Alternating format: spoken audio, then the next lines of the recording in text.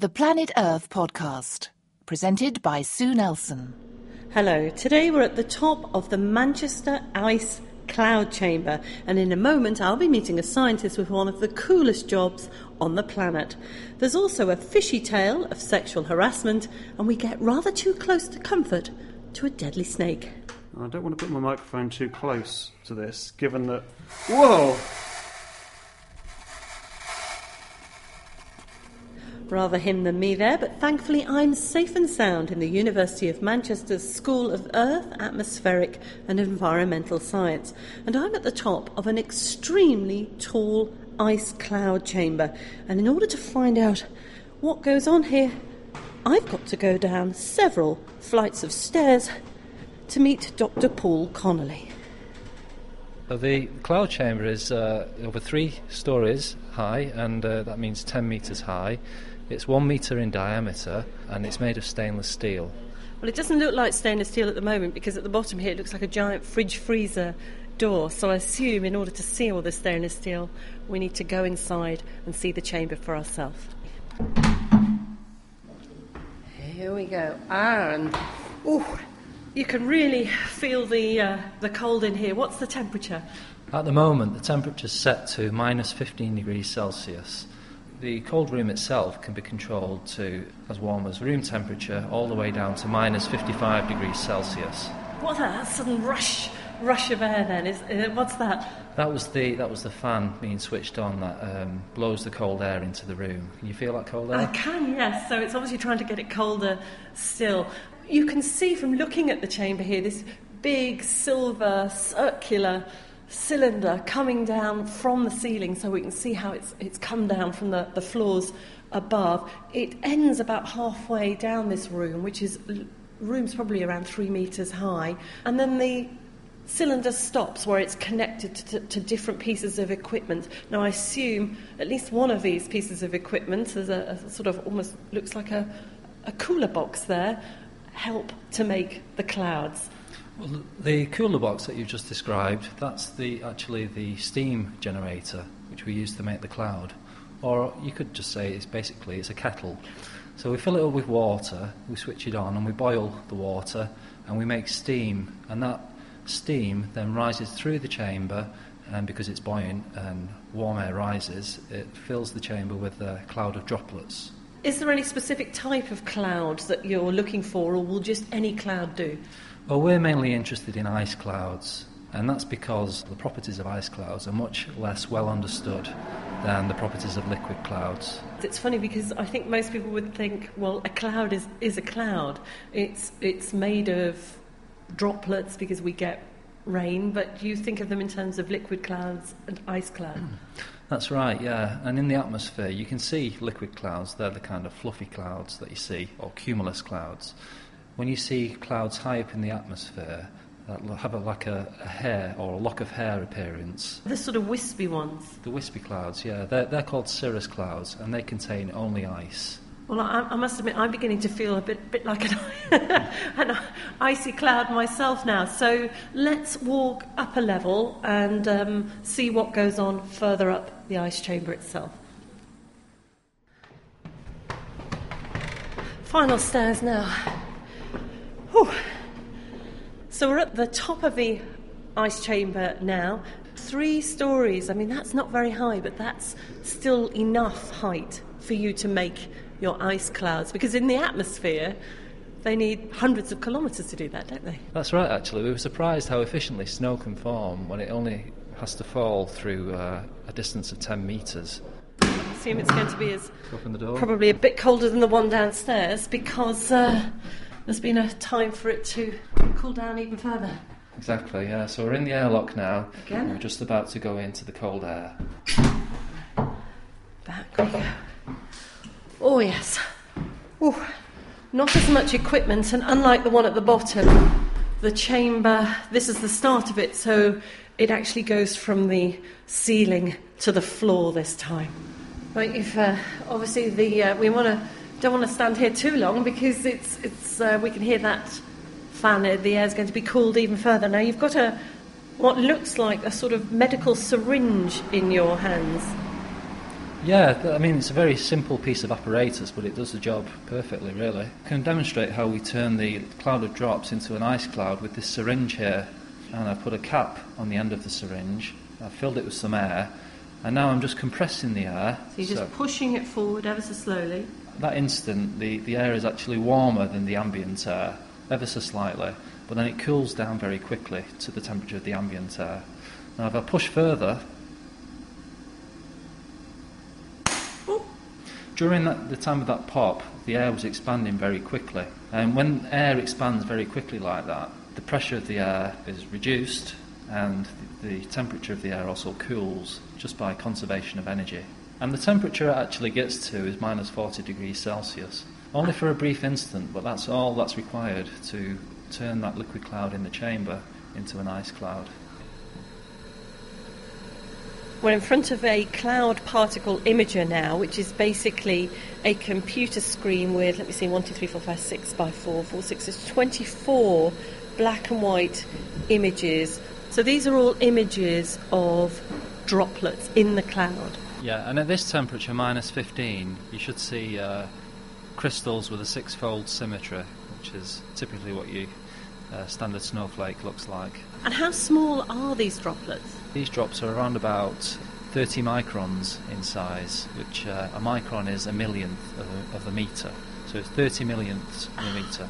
And why are you doing this research? Stratocumulus clouds, which are thin clouds near the surface of the Earth, we know that they capture long-wave terrestrial radiation, so the radiation that the Earth emits, and they act like a blanket.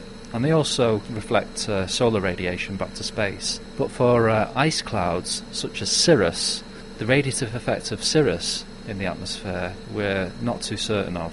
We still know they trap long-wave radiation. In terms of the amount of solar radiation that they reflect back to space or transmit through the cirrus, we're very unsure of that, and it can have a big effect on climate. Dr. Paul Connolly at the University of Manchester's Ice Cloud Chamber. This is the Planet Earth podcast, and I'm Sue Nelson. In a few minutes, a close encounter with a deadly snake. First, some other stories you'll find on the Planet Earth online website this week. Scientists have discovered that a tiny wasp in Namibia, just 1.5 millimetres long, can pollinate fig trees up to 160 kilometres apart. After mating inside a fig, the female wasps emerge at night carrying a precious load of pollen. They're then carried through the night by the prevailing wind in the west until they reach the next tree. Once there, they pollinate the flowers, lay their eggs inside a fig and die.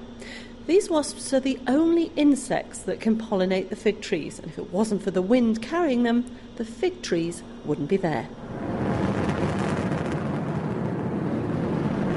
The Samos satellite being blasted into space from northern Russia on the 2nd of November. Since then, Europe's Soil Moisture and Ocean Salinity satellite has successfully unfurled its 3 arms, equipped with a total of 69 sensors. The satellite will make the first global measurements of soil moisture and ocean salinity to improve our understanding of how water is transported around the Earth and how it circulates through the oceans. Merrick Strokos from the National Oceanography Centre in Southampton is a co-investigator on the mission. We're interested in the ocean salinity because it affects the ocean density. The ocean density is controlled by temperature and salinity, and the density structure of the ocean is important for understanding the currents in the ocean and how the ocean circulation works. So we want to know about both the temperature and the salinity. We've been making measurements from ships in terms of temperature and salinity for many years, but the problem is that we want a global picture, and we can really only get a global picture from satellite. And you'll hear a longer interview with Merrick on the Planet Earth online website.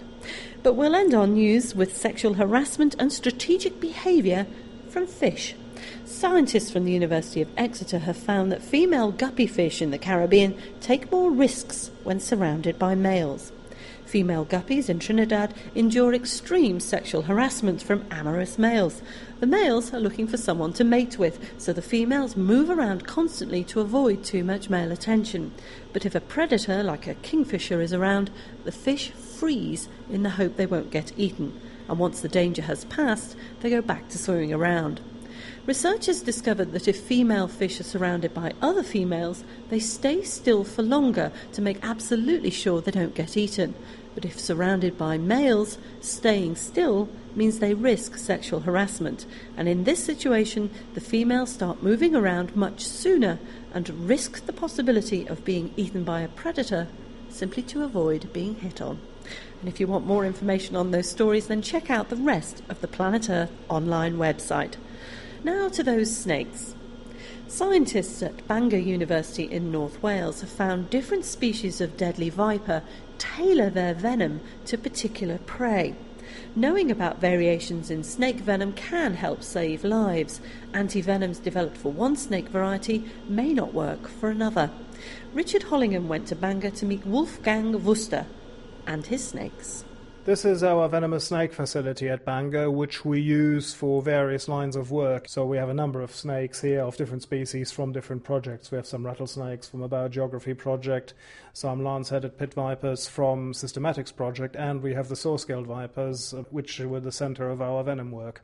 Well, let's go in through the door.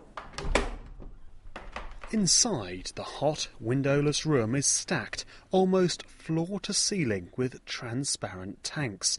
In each one there's a snake. Some are large, like the beautiful diamond-patterned rattlesnakes. Others are much smaller. All of them are potentially dangerous. The ones we've been working with recently are the saw-scaled vipers, which are much less impressive in terms of size, but very impressive in terms of the punch that they pack when they bite someone. They're very small snakes, but they have very highly potent venom, and bites from these snakes kill a large number of people every year. Now, this snake's in a small tank. Is it okay to get close? Yeah. Okay.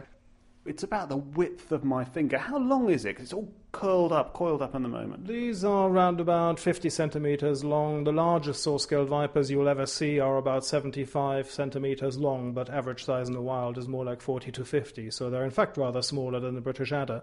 So about half a metre long, and again, beautiful patterns on the side.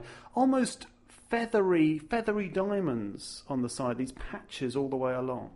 Yes, it's actually an excellent camouflage pattern. If you imagine that snake sitting amidst gravel in an arid habitat or amidst dried leaves under a bush, you just wouldn't see it. You absolutely would not see it. And that's the danger of these snakes.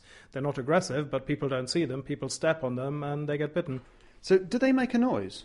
Yes, the saw-scaled vipers do make a noise. When they're annoyed, they curl themselves up into a kind of figure of eight or pretzel-like position and rub their body coils against each other, and that produces a hissing or rubbing sound, which is really quite characteristic.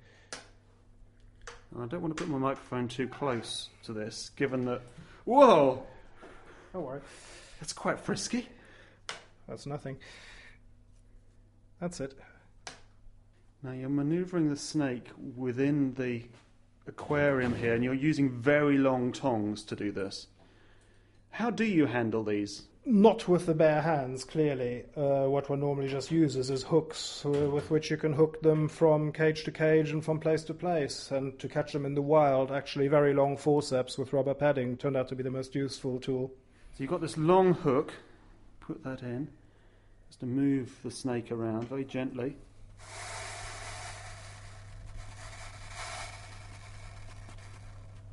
So that noise was the scales rubbing against each other? Yes, it's their trademark defensive behaviour. If they get upset, which happens quite easily, then they just coil themselves up into this kind of pretzel-like figure and rub the scales against each other while inflating themselves with air, and you get this slightly hollow-sounding hiss.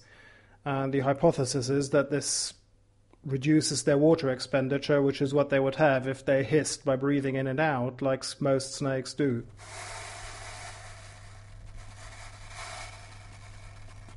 This latest research has been conducted by Axel Barlow. He's found that the type of venom these vipers produce is adapted to the prey they eat. In these snakes, some species feed on vertebrate prey like mammals and lizards, which is quite typical food for snakes, whereas different species eat quite unusual prey, that's scorpions or centipedes. And we found that the variation in venom composition is down to these differences in prey. So the species that eat scorpions and centipedes have a venom that's specifically adapted to feeding on that type of prey.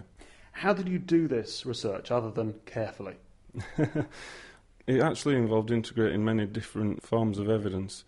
First, we looked at the diet composition of these snakes because often, real solid ecological data on snakes, such as what they actually feed on in the wild, is quite scarce. So we had to dissect hundreds of preserved museum specimens of these snakes.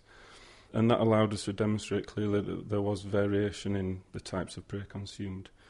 We then reconstructed a molecular phylogeny of the snake. So really you're putting together an evolutionary tree of the relationship between the different species, different variations in the snakes. Yeah, that's it, exactly. And by having this evolutionary tree, that can form a framework for us to test our hypotheses. So through establishing the variation in diet, we could then test the toxicity of venoms to a natural prey item, which in this case we chose a scorpion. And by mapping the data of venom toxicity and diet onto the evolutionary tree, we show that changes in diet in the evolutionary history of these snakes have been accompanied by an increase in venom toxicity to scorpions. So a definite relationship there between the predator and the specific prey. Yes, absolutely. I mean, in these snakes, diet and venom composition co-evolve together. The two are intimately linked. Wolfgang, in terms of evolution, why do you think this is? Why do you think there is this relationship between the snake and the prey, rather than just producing some sort of venom that kills everything? Venom is expensive stuff. It costs the snakes a lot of energy to replenish their venom reserves after they've bitten the prey item. So for snakes that have a more or less specialized diets, it makes an awful lot of sense to produce a venom that is of high toxicity to that prey, so that they only need a small amount to actually kill it, as opposed to producing a vast amounts of generalist venom, which is expensive to make. Now, you said how dangerous these snakes are, and the fact that we are looking at one behind perspex, you've been handling it with this long rod with a hook on the end, and we are behind several locked doors, suggests that they indeed are dangerous. Are there implications of this research in terms of treating of snake bites? In the long term, we would hope so. Variation in venom composition is a ubiquitous phenomenon in snakes, and it's of great relevance for the treatment of bites. So this snake that's sitting behind perspex here is a West African ocellated saw-scaled viper. The one in the cage underneath is a Pakistani saw-scaled viper. Now, if you were bitten by the ocellated saw-scaled viper and you got a specific antivenom for that, you would have every chance of recovering and walking away from it. If you were to be given an antivenom against the Pakistani saw-scaled viper, you would have a 20% chance of dying. And sadly, that's actually happening nowadays because African countries with access to fewer and fewer antivenoms are now buying antivenom in from countries like India and Pakistan, and it turns out they don't work. So many people are dying needlessly as a result of that. What our research does is it starts to look at why we have this amount of variation in venom composition. And we're taking this further and we're looking at the genetic mechanisms of that. So hopefully in the long term, it may allow us to predict which snakes are likely to have different venoms, which different venoms we may have to include in an antivenom when we design one for a particular area. So in the long term, we would hope that this would have a beneficial impact. Yuck.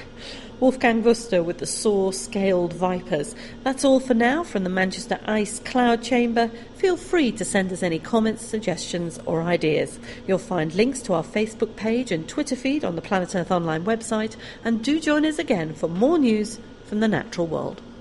This podcast was produced for the Natural Environment Research Council and was presented by Sue Nelson.